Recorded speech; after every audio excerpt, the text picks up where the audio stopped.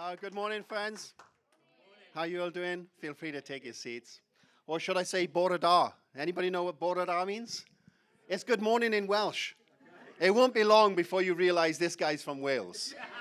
I was doing a little bit of shopping in Morrison's yesterday, and there was a woman behind the counter. She said, "Ooh, are you from Wales?" she was also from Wales. It was good, funny thing is that she knew where Wales was. I remember speaking to a guy once, and he obviously recognized I had a strong accent. And he said, "Hey, what part of Scotland are you from?" I said, "I'm from Wales." He said, "Oh, that's the best part." He didn't realize Wales existed, Guys, we're looking forward to, the girls, we're looking forward to welcoming you down to the Inspire conference. Is that what it's called? For her. What's the Inspire conference? Is that something else? Oh, it used to be called Inspire. Now it's called For Her. I remember I was in a Christian bookshop one day, and there must have been a guy who was really aspiring to go to a women's conference, or maybe something more than that. He was reading a book that was called How to Become the Woman You Always Wanted to Be. I can guarantee you guys that if you get down to that conference, you'll become the woman that God's created you to be. So it's great to be back here. I think I was here probably about 7 years ago. So it's really good to be back with our good friends, Sarah and Barry and Dan. And I don't think I've met your wife yet. Sarah too, okay. So it's great to be back with you guys. Great to be back with Cassie. I think, like I said, I was here about 7 years ago. So this is my second time in Colchester. It was nearly my third time because many, many years ago, just over 20 years ago, I nearly did a stint in what's called the Glass House, which isn't far from here, which is the army prison. Anybody know where that is? I nearly ended up in there. So I did like a short time in the army back in 98. So just over 20 years ago. And I was a bit of a naughty boy. And so actually the way it ended out was that I was asked very kindly to leave the army. So, but if that hadn't happened, I would have probably ended up doing a little bit of time in prison and then, carrying on with my career in the army. But I was a pretty naughty boy. I got caught on a drugs test, and I was very, very kindly asked to leave, which was a disaster for me at the time. Because actually I was doing really well. And in fact, not long before that, I'd gone up to Catterick, which is in North Yorkshire, to the Infantry Training Centre. And out of 40 soldiers, I won this prize of Best Soldier. So, I was like, I was doing well, but then, boof, it just collapsed towards the end. And that was normally my story, actually, before I found Jesus. Or should I say Jesus found me. My story was pretty much like, I failed in a lot of things. Just let me tell you a little story, because you can see where this is going to go in a moment. But I want to just tell you a little story of what happened to me when I went up to Catterick, up to North Yorkshire. I turned up for training a day late. How many know that it's not a good idea to turn up for army training a day late? So out of the 40 soldiers, I was the only one that turned up on the Tuesday morning. All the other guys that turned up, I think, even on the Sunday night, ready for training on the Monday morning.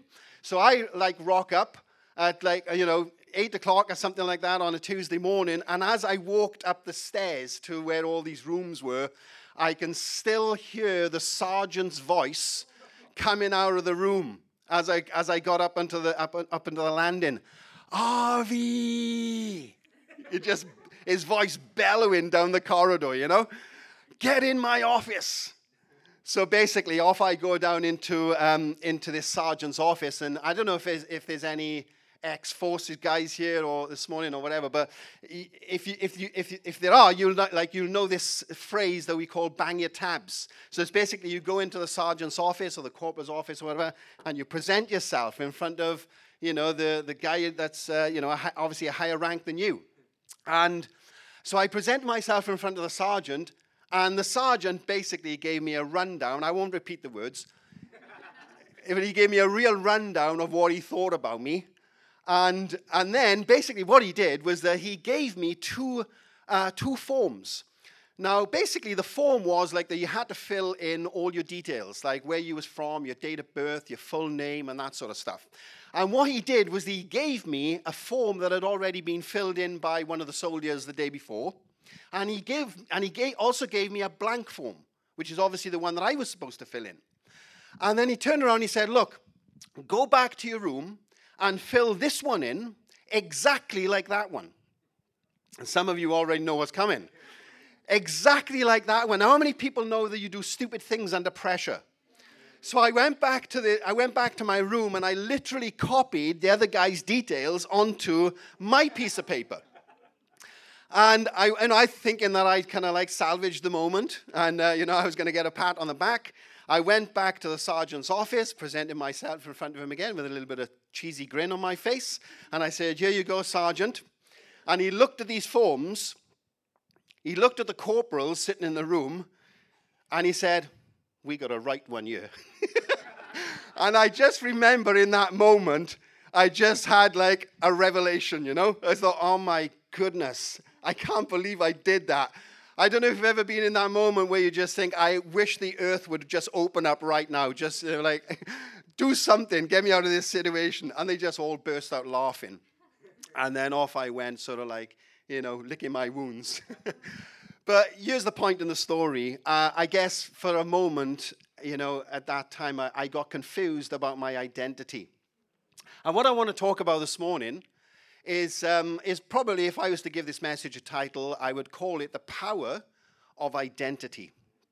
I think this is actually probably one of the most important truths that a person can actually hear and really get a hold of. I actually think there's like two major things for people to get a hold of, and that's number one, understanding who God is, and number two, understanding who you are. So like when I say understanding who God is, I've learned over the years, and God has spoken to me about this quite a lot, and he's often said to me, "Neil, make sure you don't get me confused with someone else. It's the thief who comes to steal, to kill, and to destroy. God is a good God." So God is not sending bad stuff into your life. Do you know what I mean? God didn't come to condemn us. Jesus didn't come to condemn us. He came to save us. And how you see God is actually very important, because what your view of God will determine really on how much he flows in your life. You can actually block or hinder God. So it's really important in terms of how you see God, to get a right picture of him, a right image, but also get a good image of who you are. So I think this is, like I say, one of the most important things that a person can get a hold of. I actually believe that every single person's looking for identity. We're all looking for belonging. According to statistics, they say that 76% of people are looking for either belonging or identity. And I've got to be honest, I'm a little bit biased, and I wonder whether the other 24% are Christians. Because I believe, personally talking from my own experience, I've come to realize that I have found myself in finding God. It's like life now makes sense for me. It's clicked. Something's clicked. If you read back in the beginning of the Bible, you read about how Adam and Eve were there was a broken relationship between them and God, and they had to leave that place called the Garden of Eden, which basically means paradise. And I believe that ever since that moment, mankind has always tried to find his way back to the garden. Or in other words, back into the presence of God. Because it's only in God's presence you actually start to feel complete and whole and feel loved. There's a great verse in the book of Proverbs that says, in chapter 19, verse 22, it says, "What every person desires is unfailing love." It's an amazing verse. And I've discovered that in my own life. So 15 years ago when I was in a prison cell, this time I was really in prison, in Cardiff prison. Once again, I'd been a bit of a naughty boy. And I was a real confused, lost kid back in those days. I was 28, supposed to be a grown man really, but more like a child in many ways. I was still lost and confused in this world. I had a lot of hang-ups, a lot of issues. But one of the things that happened to me in that prison cell was that I got filled with God's love. And that love has totally transformed me. It's healed me. It's dealt with all my issues. It doesn't mean that we don't still sometimes have problems. But we face problems in a completely different way. I face issues in my life now in a completely different way to what I used to. I used to fold up like an old suitcase with every problem that came into my life. Now I feel solid and firm because I'm standing in Jesus. It's completely different. So I actually think that, every single person is looking for a sense of belonging and a sense of identity. I don't know if you've ever heard of this thing. It's an interesting website, really, that's called secondlife.com. Anybody heard of that? Check it out. Basically, it's really strange because you can actually create a character in this kind of virtual world, and you can actually get married. You can start a business. You can get a job if you don't start a business. You can go shopping. It's like another world, and it's called secondlife.com. And the amount of people that are actually creating characters in this virtual world is unbelievable. And I think the reason is because people just don't know how to handle this life. They can't, they're looking for something and they can't find it. And so they just want to escape. And they sort of like create this character in this virtual world called secondlife.com. And actually, I've heard of a lot of kind of like, if you call them evangelists, right? Christian people who really love to share, about Jesus. What they're doing is that they're also creating characters and going into this virtual world and going shopping. Can you imagine that you can actually go shopping and talk to somebody? And that person could be somewhere else, is obviously somewhere else in the world, and you can have a conversation, and there are Christians going into this virtual world and leading people to Jesus in this virtual world. So they create like a secondlife.com, another character, but they find Jesus in it. I love that. And for me, I got to be honest, I experienced secondlife.com in a sense, because like before I was a Christian, I've got to be honest with you, I always wanted to be someone else. It's a strange thing to say, I know, but I didn't like my life. I liked something of me, but at the same time, I didn't like what I was becoming. But I found life so hard, being a drug addict and all the rest of it, and being part of a gang back in Wales. I wanted to escape, and I wanted to be someone else. And I thank God that when I met Jesus in prison, I did become someone else. He kept the good bit. He made me into the person that I was supposed to be, and I love that. So, over the years, I've looked for identity. I don't know how many people have read my book. It's a pretty good book, actually. And I got some copies in the car, by the way, if anybody wants one. So that book, by the way, is going into every prison in the UK at the moment, and lots of people are finding hope. And just freedom through Jesus speaking to them through that book. But I like, you read in the book, you'll see like how all the sorts of things that I've got into over the years to try and find identity. Actually, even joining the army for me was an identity issue. I wanted to feel like I was part of something bigger, and I was ready to give my life for it. But it was really about identity. But as far back as I can look, I just see certain moments in my life where I just changed identity, in a sense, but always looking for something. So like many years ago, I used to be in the tight T-shirt gang. Now I've got to be careful I don't end up in another tight T-shirt gang. So actually, I've just started back training again. Anybody know Pastor Peter Prothero? Me and Peter are training together. So, he's doing really well, actually. Next time you see him, say to him, man, you're looking trim. He'll love it. He'll absolutely love it. So I nearly ended up in another tight T-shirt gang, and I had to reel it in. Any of you guys, unless you're Dan or Barry, right, who can just eat 12 pizzas a day and get away with it, you can literally eat whatever you want till you get about to the age of 30. After that, you go, zoom. And so I tried all sorts of things, And you guys heard of Jim Carrey? Jim Carrey is famous for saying, I wish everybody had as much money as me, because then they'd realize the money is not the answer. I love that. Jim Carrey's an interesting character, actually. Watch that space. Because he quotes Jesus, and he's talking about Jesus, but it's very obvious he doesn't quite know him yet, but he's very drawn to Jesus. And he talks about peace and harmony and that sort of stuff. But, that guy's on a real journey. But I love that quote, that he gave. How many know Freddie Mercury? Freddie Mercury is famous for saying, as he came to the end of his life, I think almost like on his deathbed, he said, man, I've had everything that money can buy. Power, riches, fame, comfort, whatever. And now I've come to the end of my life, and I realize that I'm still empty. I still don't have, what I'm looking for. So here's the thing. I mean, identity for me is a massive issue. And I'll say it again. I actually believe that this is probably maybe the second most important truth that a person can hear. Because everything for me it revolves around how you see yourself. I don't know if you're aware of this, but self-perception is absolutely massive. There's a story in the Old Testament when the children of Israel were supposed to have gone into the land of Canaan, which was supposed to be in a bliss place, a little bit like going back to Eden in a sense. God wanted to bring them back to a place of a relationship with him and a prosperous place.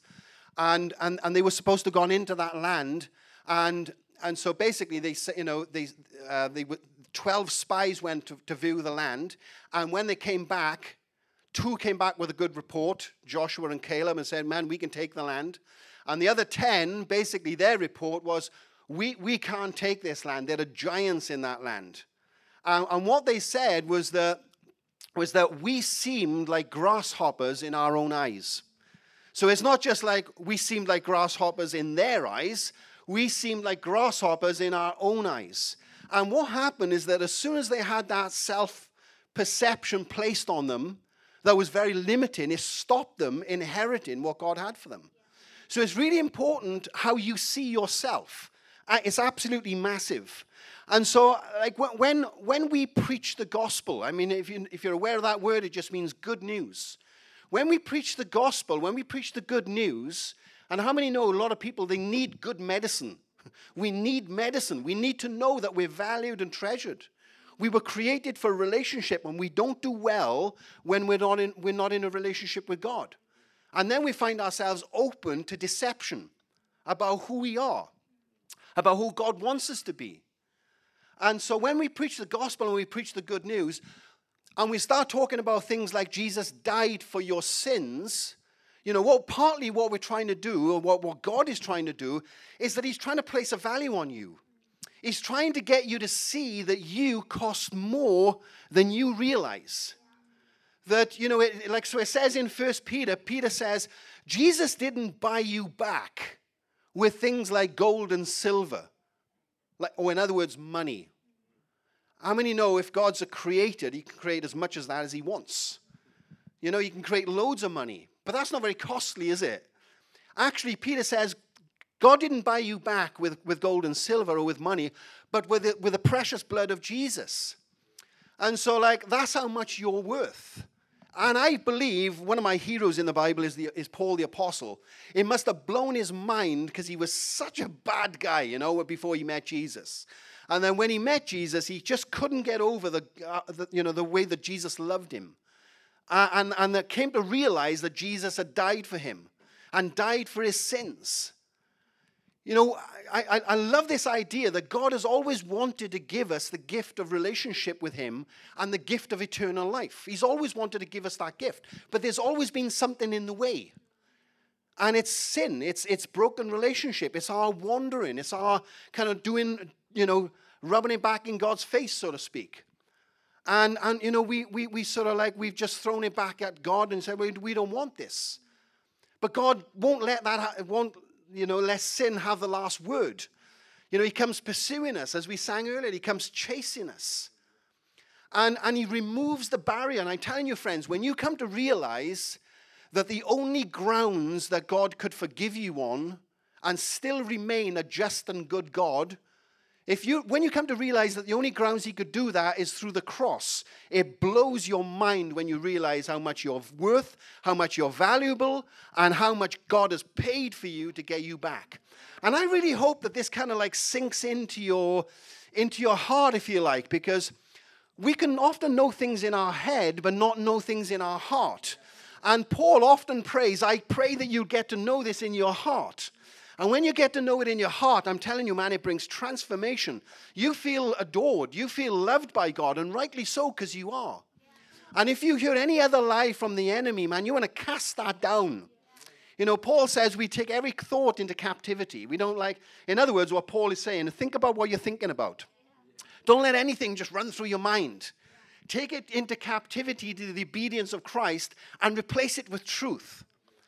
And so you need to know what God thinks about you. God thinks you're amazing. And that's not just like, we sometimes hear that and we think, oh, this is just, he's just trying to pamper me. No. I'm not trying to pamper you. I'm telling you the truth. Psalm 139, verse 14. I love that verse. It says, I will praise you, O God, for I am fearfully and wonderfully made. And I know that full well. Do we know that full well? That you've been created by God. I remember the morning when I had a revelation that I'd been created by God. I'm telling you, I don't think I even asked for it. Basically, one morning I woke up and I just felt a presence coming into my room, and I knew it was God.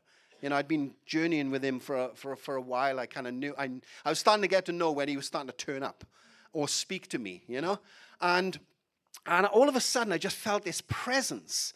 Now, I've had it before. And at different times, I've experienced different things. Like sometimes I've experienced God's love for me. Sometimes I've experienced God's peace. Sometimes I've experienced God's joy. And it's like God shows up to show you different things, But this particular morning, I had just had this awareness that I had been created by God Almighty. And I'm telling you, man, I felt like sacred ground all of a sudden. I felt like, wow. Man, God, you've created me. If you've created me, I have a plan and there's a purpose for my life. You haven't created me for nothing. You've created me for a purpose. There's a plan for my life.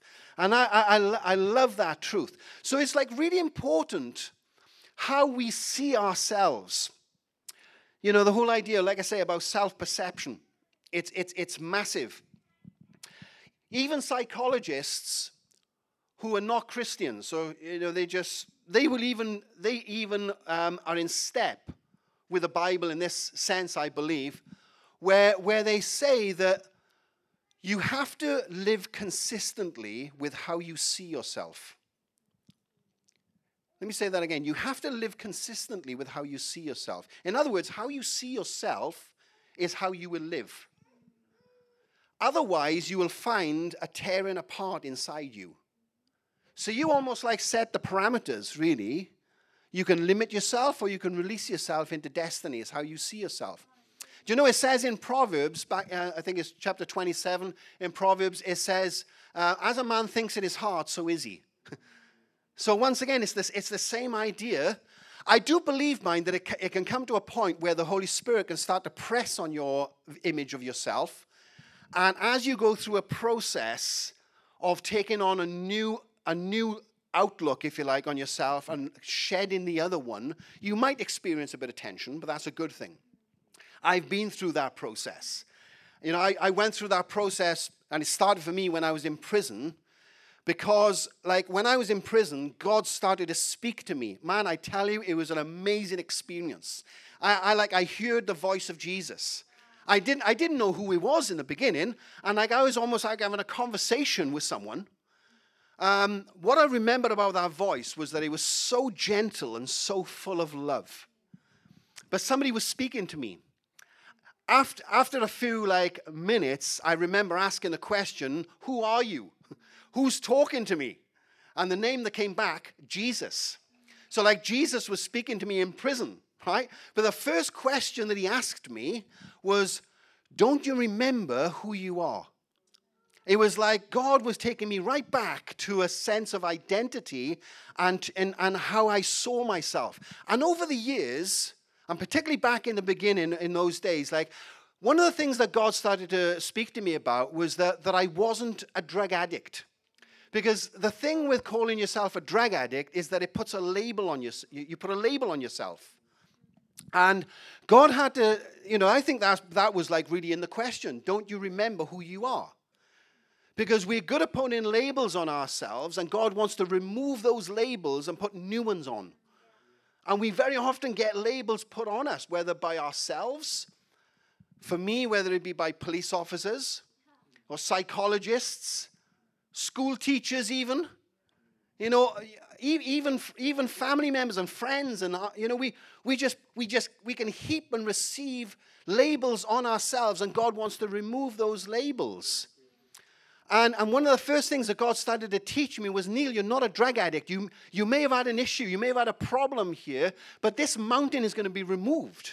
That's not who you are.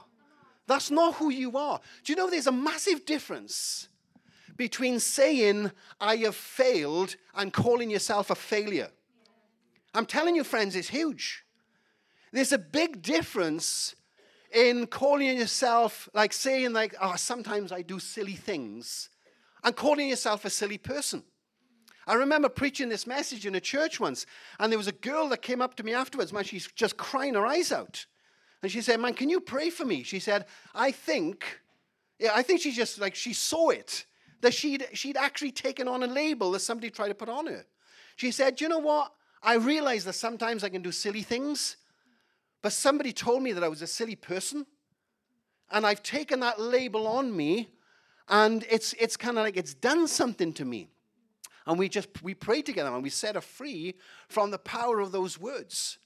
This is why, you see, right, and I've treaded carefully on this one, but this is why I'd love to give people advice who go to maybe Alcoholics Anonymous, you know, the AA program. I actually believe it can be a big help for some people, the AA program, and I thank God for anything that helps people move on. But I just don't think it's healthy when people, after 20 years of being clean, still stand up in an AA meeting and say, I'm an alcoholic.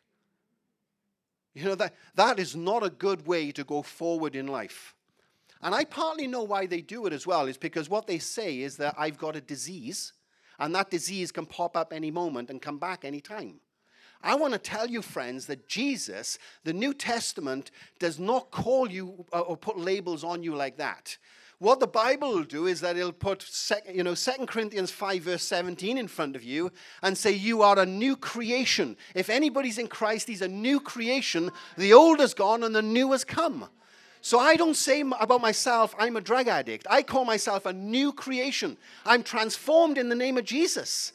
I'm a different person completely.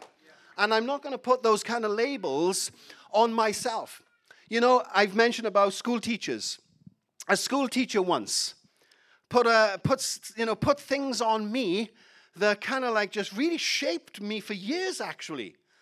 So like I was a bit of a terror in school. I don't know whether I was a troubled boy or whether I was a troublemaker. I'm still trying to figure that one out. Probably a bit of both. And I didn't have a very good relationship with my school teachers.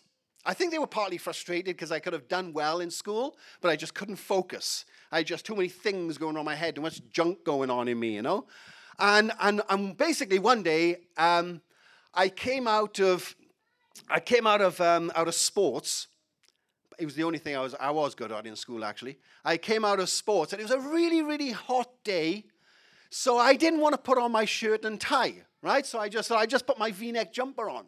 Anyway, as I started walking down the corridor, I bumped into my headmaster, Mr. Griffiths. And once again, I heard those words, Harvey, get in my office.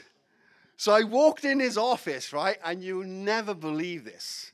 This is now the same guy, right, that said to me, can you imagine this? This is the same guy that said to me, Neil, I think more of the slugs in the bottom of my garden than I think of you. That's my school teacher. How many know that's not a good thing to say to a kid? You know? Anyway, this guy squared up to me, right? And he was literally speaking through his teeth. And he said, Harvey, I hate you. Me and you, 20 to 4, down the fields, off the books. Is my headmaster offering me out for a fight? I mean, I got to be honest, I paused for a moment, and I actually thought about it. And then I thought to myself, this is absolutely ridiculous. I mean, what school teacher offers out a student for a fight? So I said, no, it's all right. Plus, he had big shoulders anyway, and so I didn't bother. But the point is that those words, right, they actually started to shape me. Words that have been spoken over me when I was younger, you know, those words started to shape me. And what happens is that when you start to believe labels and you start to believe lies in terms of what people are putting on you, and you start to believe them, and what happens is you start to live under them. you start to live, you've actually now partnered with them, and you've given them power. And sometimes we don't realize how much power we give away to these sort of things. So like a good friend of mine, Barry Woodward, he's a great evangelist. He goes around up and down the country doing a lot of stuff in prisons.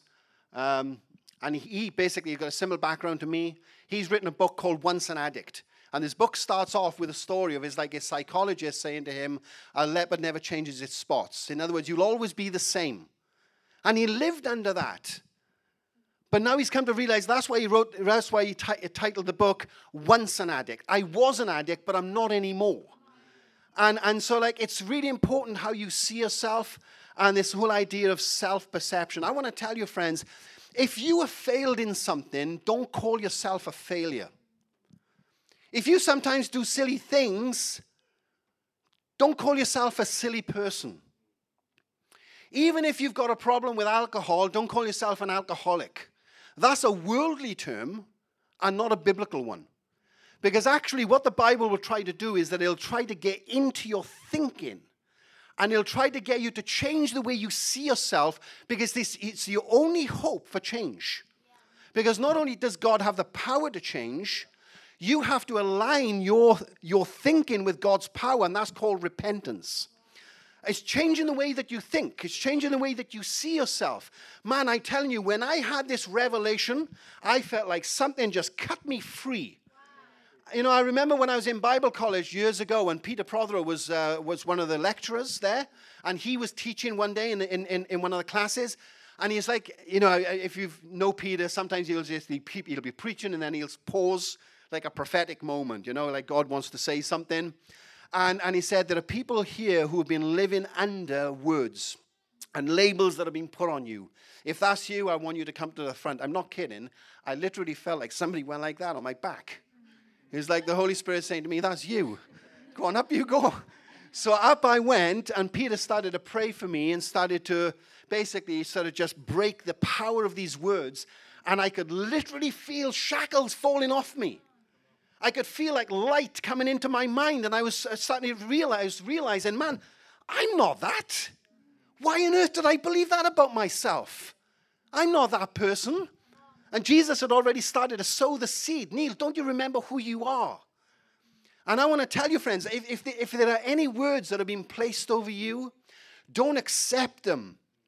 Only accept what God says about you. You are fearfully and wonderfully made. Do you know what? Even if you're not a Christian this morning, I want to tell you, like Sarah said earlier, you belong here. You belong in this house. And I love the fact that even before we've come to a place of faith, God still says of you, fearfully and wonderfully made. It doesn't matter whether you respond or not actually in that moment. It's just that I love you. God's saying, I love you.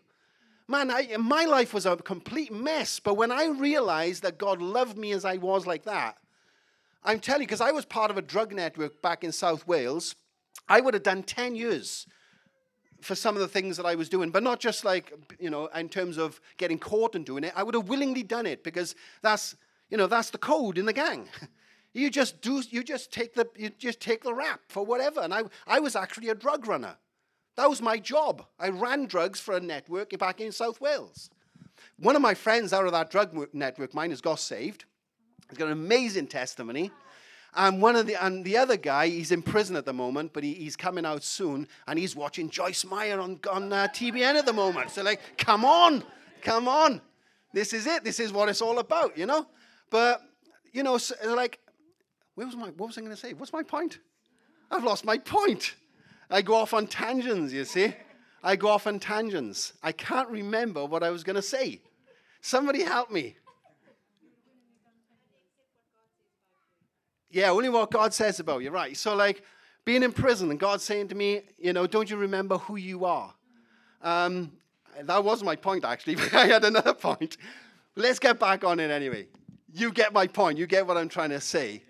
That, you know, it's really all about what God thinks about you and how you see yourself. I was a drug runner. That was the point.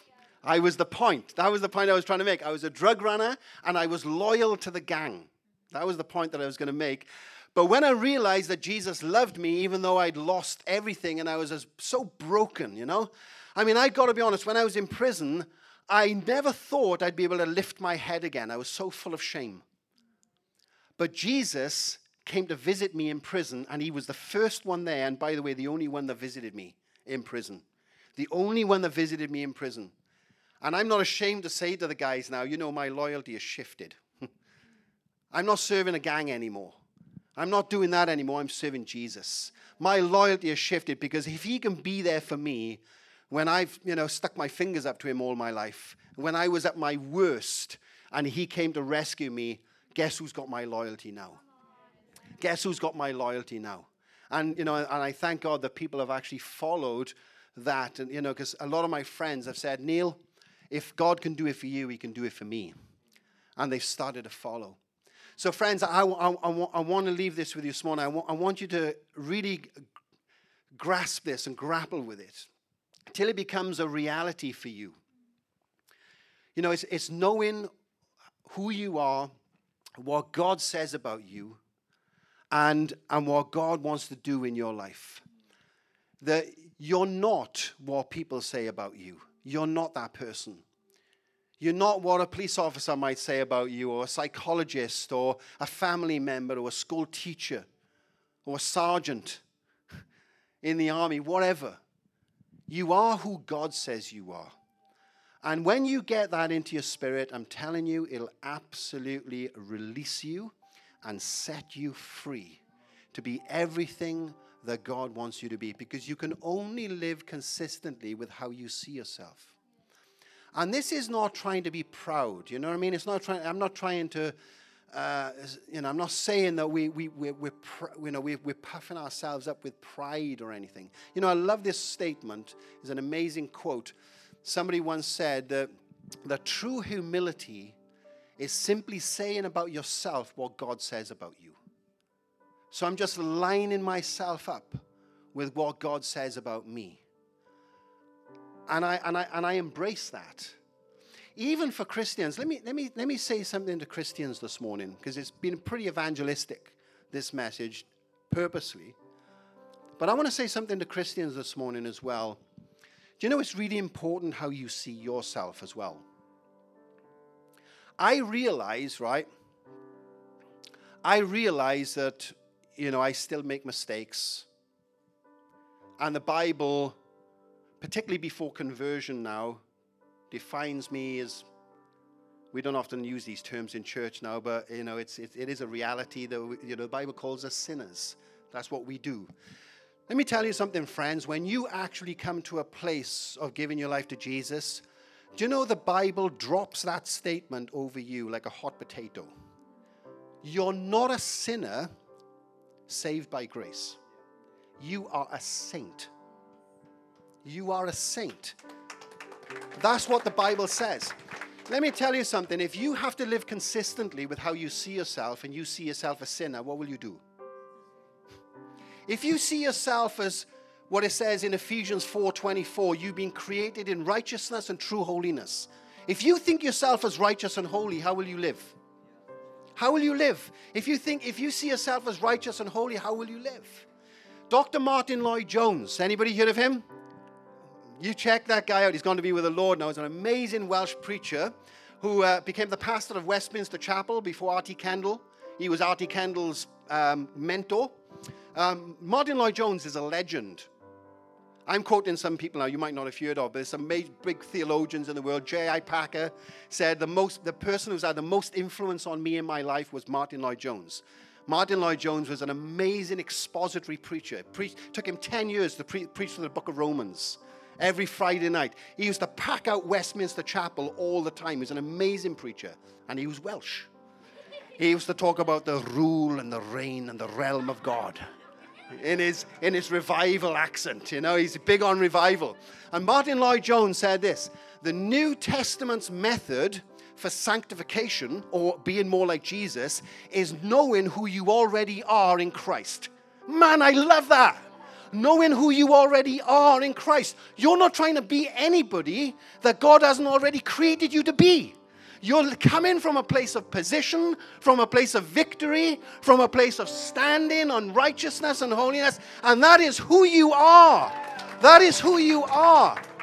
And then you just believe about yourself what the Bible says about you, and it releases you. It's the power of identity, the power of knowing. Paul says in Romans 6, knowing this, that our old man was crucified. The question is, do you know it? Do you know it? If you know it, you can have the freedom. And that's what I present in front of you this morning. Why don't we just close our eyes for a moment, raise our hands. Wow, Lord, you are amazing. You are amazing. Father, I thank you this morning for the truth of the gospel. Sometimes we've misused that word and made it into a religious term, but I know, like it says, like Paul said, there is power in the gospel. And we've been preaching the gospel this morning. This is truth. This is not the power of positive thinking. This is believing what is true. And I pray, Lord, in Jesus' name, that this word would just sink into people's hearts this morning. People would find belonging. They would find identity in you. I just break off any power of words, labels, where they've been spoken into childhood. Do you know you can carry something for 50 years? Do you know that? You can live under something for 50 years. I declare that right now this morning. If you walked in here with that label, even if it's been for 50 years, I break it right now in Jesus' name. It has no power. It has no authority in Jesus' name. And I release you guys into the purpose of God.